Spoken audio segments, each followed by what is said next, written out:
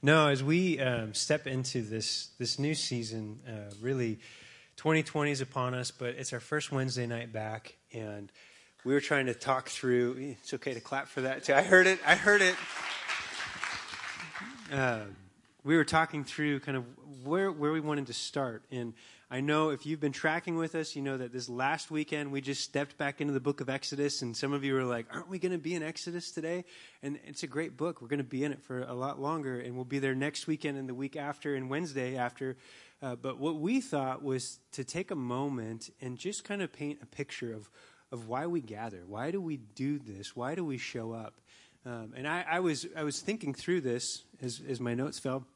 I was thinking through this, and one of the quotes that I heard that helped me with this, it said this: if you want to build a ship, you don't summon the people to buy the wood, prepare tools, distribute jobs, and organize work.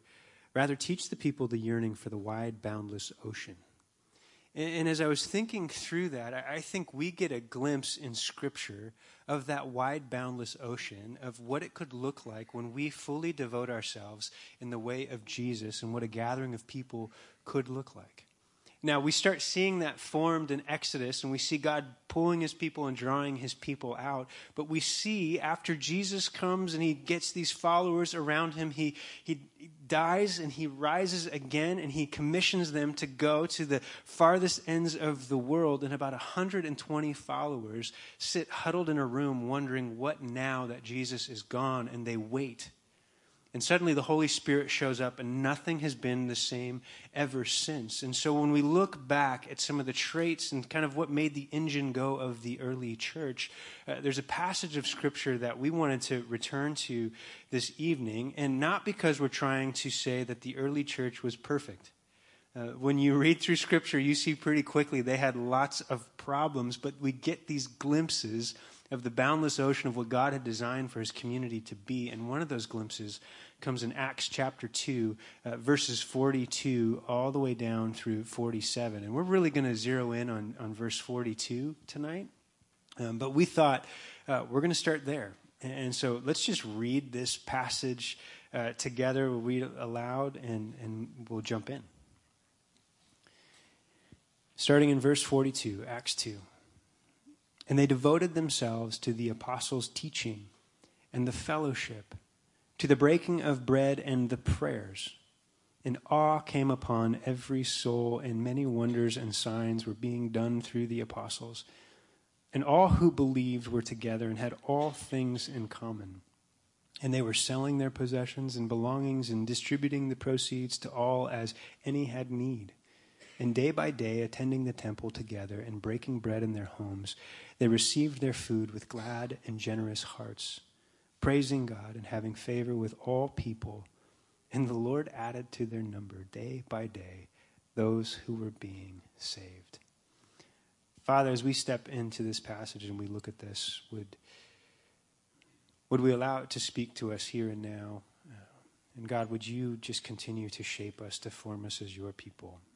That we would step into your ways, God, that you would give us your mind and your heart, Lord, and that we would see the world around us as you see it. And so, Lord, as we take this time to look at this passage, would it come alive to us again in new ways? Would you surprise us even in these moments? And we just come open-handed before you now. And Lord, we just say, would you speak? Would you guide? Would you lead?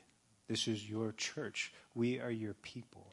And where you go is where we want to go and we want to follow. So we give this night, this time to you. Would it all be done to your glory? We love you and pray these things in Jesus' name. Amen. Amen. Amen. By the way, I just realized if I don't know you, my name is Sam. I'm the teaching pastor down at South Campus. Many of you I've met, but many of you I have not. So my name is Sam, and my better half is right over there. And that's Cara. You definitely want to meet her. Yeah. Anyway, nice to be with you guys tonight. As Andrew and I were studying this passage together, one of the first things that struck us was the fact that right there in verse 42, Luke, the author, says they were devoted. They devoted themselves to these things. And so we're going to unpack these four elements tonight and talk a little bit about their implications. But I think the first thing we want to do is recognize this idea of being devoted to something is very suggestive. And the idea is that they had other rhythms and other patterns of life. And these practices that they began to cultivate were not easy for them. I don't know about you, but when I think about the first century church, I kind of hold them in high esteem because of the things that we see that they were a part of. But we need to recognize that it wasn't easy for them to take time out of their rhythms to cultivate these patterns. And so for us, as we think about the things that occupy our time, we need to recognize that as we think about being the church like this, it's going to require some discipline. We're going to have to be devoted to these practices. It's going to be hard in some ways. Many of us at the start of this year, we got gym memberships, or we're going to eat healthy this year. And so we're devoted to this idea because we recognize it's going to be hard. And so as we dive in and we look at these practices, it's important for us to recognize for the early Christians in the first century, this was difficult. And it's going to be difficult for us as well. So we want to keep that in mind as we get into these practices. Yeah. No, that perseverance that's required in each of these things is so important for us not to just take for granted or to see as easy, but there's a devotion that we're pouring ourselves into it. And that first thing that we see is they devoted themselves to the apostles' teaching. Now, it's helpful for us to remember that at this time, as the early movement of God was growing, as people were proclaiming the good news, that they were gathering in homes at this time, that they would be gathering about maybe 30 to 50 people at a time and coming around, and they would be hearing from the apostles. If they had scripture, they would be going through that too, but sharing with one another in much smaller settings than this. And I think it's important for us to recognize that we have an incredible gift that we can come in this space and we can gather as a church, and we can come on Sundays and we can gather as a church in this place. But when you're gathering in homes at a home fellowship, you're no less the church in that moment. You're coming around teaching, and you're coming around with fellowship, and there's moments that are happening there that are so profound and powerful that really match how the early movement of God just spread like wildfire. And I love thinking of this.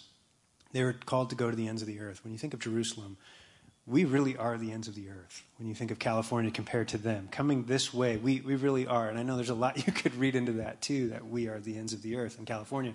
But that's not what I was saying. That's not what I was saying. I didn't open the door. Now I'm going to shut it. But they devoted themselves to the apostles' teaching. And sometimes we read that and we just kind of assume, what would that have been?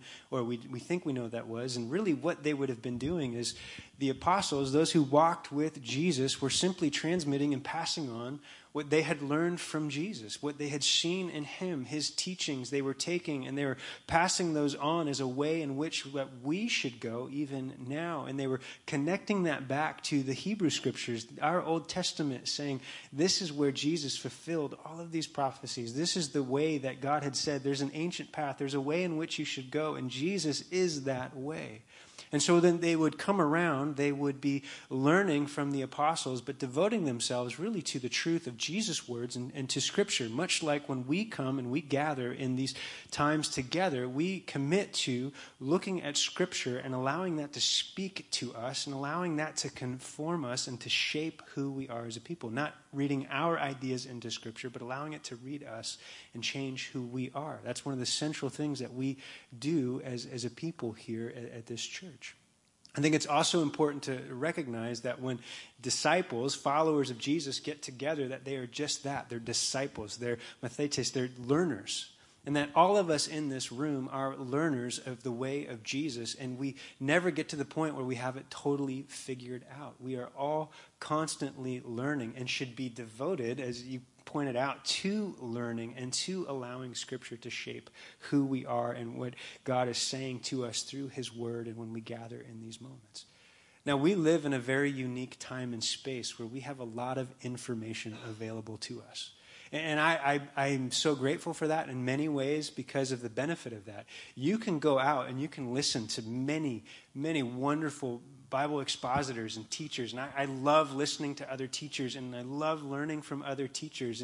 And you have access to teachers that are much better than I am. And honestly, they're almost as good as Sam, right? And so we have I'll give you that $20 after this. I know. I got you. But we have this incredible access, and I think we need to lean into that. There's something there, but there's also something unique that God has created in when we gather in this space. and we come together with one another, there's an interaction that's happening at this time and place where we're able to speak as a community together. And so whether it's Sam teaching, me teaching, Ryan teaching, Pastor Ed teaching, you go down the list, Pastor Jason, Lucas, we are coming not so that you can hear our good thoughts. We are coming with the intent that we want you to hear the truth of what is in here. We want you to hear the truth of who Jesus is, because there's no greater truth. And so when we come and we sit under each other's teaching and learn from one another, we are devoting ourselves to the teaching that has come before that magnifies and glorifies Jesus. And that's so central to what we do. And my prayer for us is that we would never stop chasing that we would never grow content with our knowledge, but we would continue to yearn to know more of who Jesus is, to understand more of who he is, and allow that to shape our actions. And so we see in this beautiful way that the early church, they devoted themselves to the apostles' teaching. And then we see that they devoted themselves to the fellowship. Fellowship. Before we touch on fellowship, I love this. There's an old Hebrew proverb that says that the word is like a diamond, and you turn it, and it shows new light. And we have experienced that even as we've looked at Acts 2. I mean, Andrew and I have preached on this multiple times, and as we sat down to study it together, there's new light, and there's a freshness to it. And we can study the same passage over and over, and such is the depth of the word that we really want to commit to this the same way that the early church did. We're going to talk about fellowship now. Is there a more churchy word in our vocabulary than the word fellowship? I grew up in the church. It's okay for us to laugh at that. That's all right. I grew up in the church, and we had a fellowship hall, and all of our events had the word fellowship in it. You know, it was like a way of saying, like, this is a church thing if you put fellowship there. And even as a kid, I remember trying to manipulate my parents by saying, like, hey, can I go to such and such's house? We're going to have some fellowship. It's like you knew there was something churchy about that. And so while that is hilarious, part of the problem with that is that it kind of loses its actual meaning. When we say fellowship, what do we actually mean? What do we mean when we say that? It's different than getting together with non-Christian friends and watching football and talking about life. That's necessary and it's wonderful. But that is distinctly different, especially when the Niners are in it. That is distinctly different than what they're talking about here. Luke, the author, uses the word koinonia, and it's a Greek word many of you are probably familiar with. We see it all over the New Testament. This word means togetherness, unity, to bond. And so we see early on they prioritize time to be together. And one of the reasons for that, if we go all the way back to Genesis chapter 2, we see that humanity was created in the image of God. And what that means is that we are inherently relational. God, who exists as the Father and the Son and the Holy Spirit, they have a triune relationship with one another. And so if we bear God's image, then by nature we are designed to be in relationship with one another. That's why we gather like this. I don't know about you guys, but my wife and I, when we leave and we get in our car after Sunday mornings or after Wednesday nights, we have this sort of like giddiness about us. We're smiley and we're happy. And the reason for that is that we're living in God's design to be together, to sharpen one another, to build relationships with each other, to edify each other, to celebrate the gospel that God loved us so much that when we were dead in our sin, he sought us out and he gave his life for us. No matter how many times we've heard that, that is profound. And when we meet together and we remind each other of that truth, something uniquely special happens because we're becoming more and more like Christ, who is inherently relational. I think it's interesting that in the New Testament alone, the phrase one another is used 100 times. 100 times. The authors want to talk about what does it mean to be together and to be with one another. This is a central theme. And when we think about what it means to be the church, what does it mean to follow Jesus? We need to carve out time to be together, to build relationships with each other. I think it's really interesting. Jesus, one of my favorite passages in the Gospels is John chapter 17. And what's recorded in John chapter 17 is referred to as the high priestly prayer.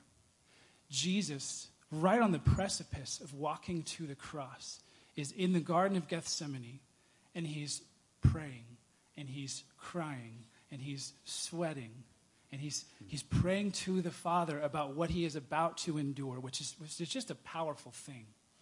But the thing that he had on his mind was us. He was thinking about us. And this is what he says. If you want to turn with me or if you just want to listen, that's fine too. In John chapter 17, verse 20, Jesus, right before he's passed over to the Romans to be taken to be crucified, he's praying and he says this. He says, I do not ask for these only, but also for those who will believe in me through their word, that they may all be one, just as you, Father, are in me and I in you, that they also may be in us, so that the world may believe that you have sent me. Jesus had us on his mind, and what he wanted for us was to be unified in him. Do you catch what he says here? Just as the Father and the Son exist in this Trinitarian relationship, where they edify one another, where they have this central purpose, he prays the same thing for us. And so when we gather together, when we have fellowship with one another, we are making good on what Jesus says here. We are aligning our wills together. We are asking God to align our hearts with his. We're unifying together under the banner of Jesus Christ. That's what we were designed for. So when we think about this idea of fellowship and we throw that word around, this is what we're talking about. Intentionally coming together, preaching the gospel to one another and with one another. And as we do that, it glorifies God and it unifies us together in him. It's a beautiful and profound thing that the early church set aside as this is a practice we really need to lean into. Well, and even going back to that idea of this all starts with we are to be devoted to the apostles' teaching and to fellowship, right? That devotion, that we are to make the effort, that we are to fight against every urge that we have to not be here. And if we're honest, there's a million reasons why you shouldn't be here right now, right? You always have something that is consuming your mind, or you're tired, or it's just been a long week. And I know I have shown up to church multiple times where I'm like, I have nothing. And then kind of to your point, I'm leaving like, I've got everything, because it's just the ability to come around one another, to encourage one another, to speak life over each other, but to be reminded of what Jesus has done, that there's something unique that happens here when we gather together, whether it be in a physical church or whether it be when we're out with our friends and our family and we're coming around and unifying around the truth of who Jesus is. This fellowship is so important, but it takes devotion, because some of you don't want to be here next to the person you're next to, and I get that, because I can see all of Neither you. do I, actually. No, I'm just kidding. No, but it's a devotion, and we're to be devoted to the apostles' teaching, to fellowship, and then it says to the breaking of bread, the breaking of bread. And Luke, who's the author of Acts, he wrote Luke and Acts, and you can feel his style throughout both of those books, very meticulous in certain things that he throws in. And Luke really has this emphasis on meals and what they mean. And the first century in Jesus' day and age, who you ate with really did matter. And that's why Jesus drove people crazy, because he ate with people that would make the Pharisees blush. Like, why are you sitting with those sinners? What's wrong with you? But Jesus was calling something out in those people, and he was reaching out. He didn't come for those who were not sick. He came for the sick. He came to reach out and to seek out the sinner. And so we see something beautiful in that. And so we see this kind of food language, this breaking of bread, and we immediately think of what we just did, where we just had a meal together, and that's a beautiful image. But he's also really speaking of it more in a technical term here, around the breaking of communion. Of coming together, and when we gather together, that we remind ourselves of what Jesus has done for us, that we come and we take of the bread as Jesus demonstrated for us. And he said, this is my body broken for you. We did this just this last Sunday together as a church, if you were with us. And when we gather on Wednesday nights, you may have noticed when you walked in that the table is set again. The communion table of the bread and the juice is there so that we can take time to remember as often as we gather, that we can step into this truth of what Jesus has done for us. There's this beautiful reminder so that whenever we gather, we take this moment to say, You died for me. Your body broken for me. Your blood shed for me. And again, our rhythm as a church is once a month. We do that as a whole church, but then weekly we do that here on our Wednesday nights. And so in a moment, when we're in our time of extended worship, that table will be open. And I'd encourage you to go back and not to rush through it, not just to kind of take things down, but to grab hold of it and to really reflect and to bring before the Lord whatever you may need to bring before the Lord. Seek his forgiveness. And as you do so, remember that his body was broken for you, that his blood shed for you was enough. We talked around that this last Sunday, that he has atoned for us, that his sacrifice covers all things, and in him we have forgiveness. And so one of the rhythms that we are to constantly build into our gatherings is breaking of bread, this remembrance, so that we don't forget, because we need that devotion because we're quick to forget. In the same way, many have already gotten gym memberships and so excited for this new year and all that's coming. There's just as many who have got the membership, but they haven't even shown up to the gym yet, because that's hard work to actually go and do it, right? It's easy to get the gym membership, but there's a devotion that comes with this rhythm that we put in place. And so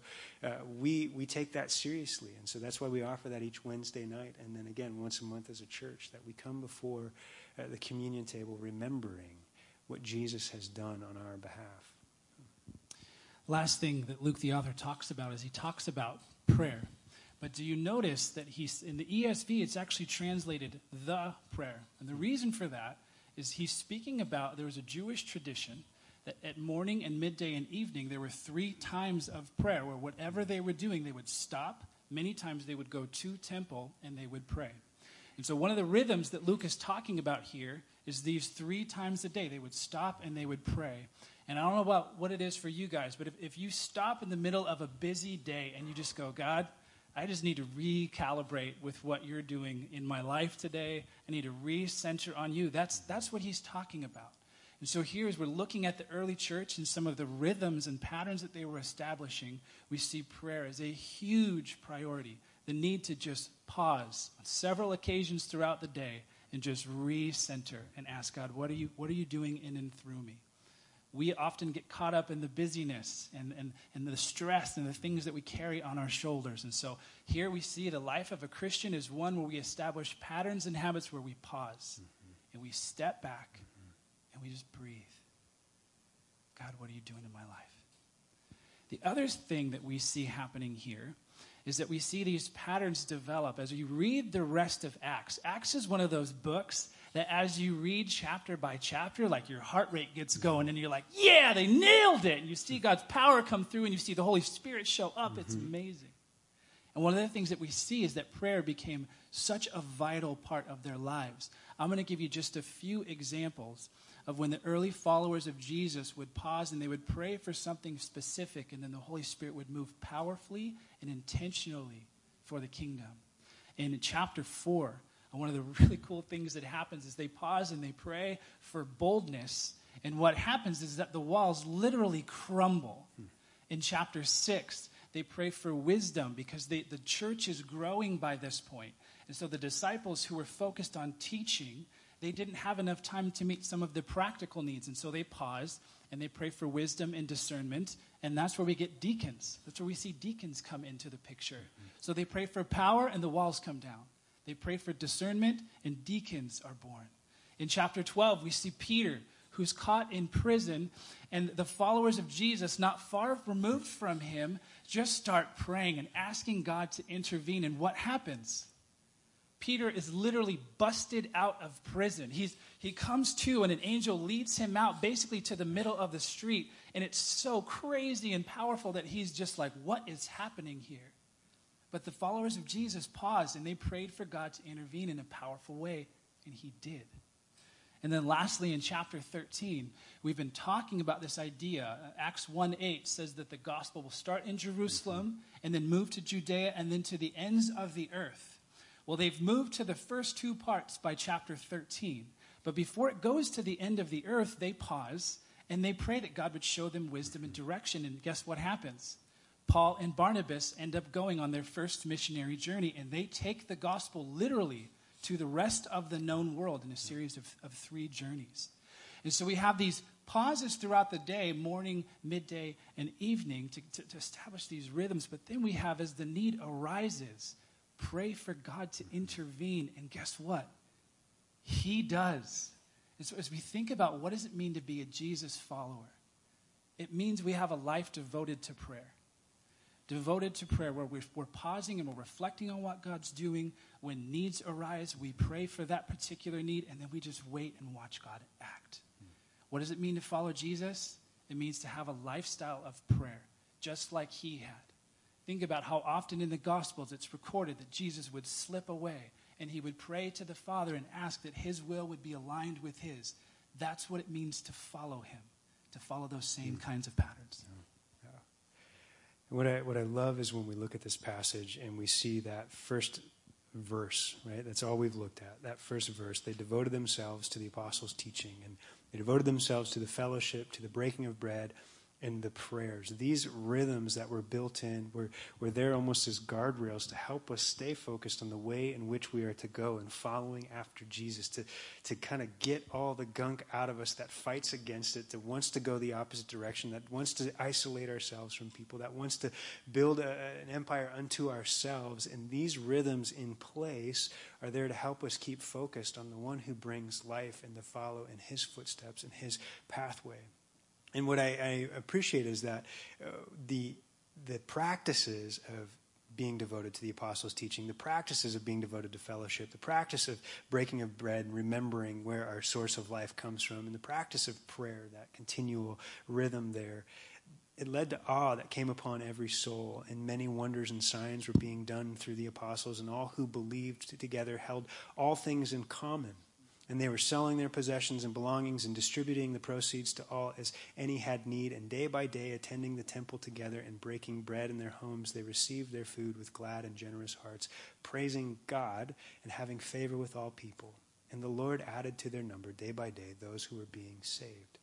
We see that this rhythm created this ability for God just to move in and through this community. But it wasn't to the community's glory, it was to the Lord's glory alone. And so when we gather in these times together, our intent is that we are practicing these very rhythms, and we are creating these very moments where we come before the Word and that we study Scripture together, so we are conforming our ways to its way towards life, that we come in fellowship with one another because it helps us to grow in our love not only for God but for each other, as we find that we don't always have patience with everyone, and yet sometimes those people that we lack patience for, we learn some of the most incredible lessons through, and we find ourselves surprised at the deep fellowship and love that we have for that person because God works in a mysterious way, and our love for one another becomes a sign to all people of his goodness. And as we break the bread and we take of communion, again, we're reminded of his work in and through us. And like we were just saying, prayer is this rhythm that we have. And so each of these things carries such significance with it. And we've got to already experience most of these this evening. It's amazing to me how much we practice those things when we gather in this space. But what we wanted to conclude with, and what we wanted to really do more than anything, was we know this is not totally brand new, but it's a worthwhile reminder of what are these rhythms that we need to have in our life, but also the incredible privilege we have to sit with one another. And so we thought of no better way to end as we were talking through this, even as we were studying this in fellowship together, is we wanted to end in prayer together. That we would just take some time here and now. The worship team is going to come out. We're going to still sing some songs together. The communion table will still be open. But before we enter into worshiping with our voices, we thought, let's just take some time to get in groups. And if you don't want to get in a group, we're not going to force you to get in a group, although fellowship seems to be important. No, kidding. I think we covered that. We covered that. But we want to get in groups right now, and really what we would encourage you to do as we step into this year together is just to come with a very open posture. I find sometimes what's helpful for me is actually to take an open posture, just to hold my hands out, just as a recognition that I have nothing and he has everything. and take some time to pray for your life personally, but then also for us as a community, that we would continue to keep our face fixed towards Jesus, to make much of him and point others to him. And so we're going to come now and encourage you wherever you're at, find some people that you can link up with, and we're just going to leave some space, and then Grayson will step in and we'll continue to sing. But let me pray for us as we step into this time of prayer. Father, you are good, and we come and we acknowledge that truth. And Lord, the privilege we have of gathering together with one another, it's a unique privilege that we have. And so, Lord, as I look around this room, I'm grateful. I'm grateful for each person that you've brought here. I'm grateful, Father, for those who are watching this even now online. God, we get to be a part of your work in such an incredible way. But Lord, we come before you and we recognize that without you, we can do nothing.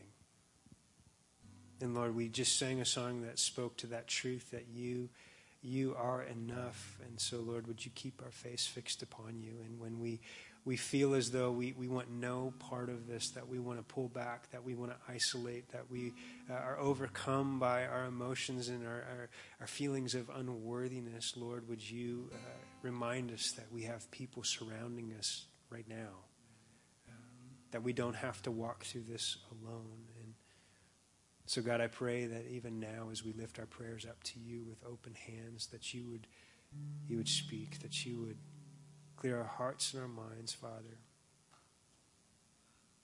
Lord, that we would just acknowledge you, give glory to you, and have the courage to follow wherever you lead.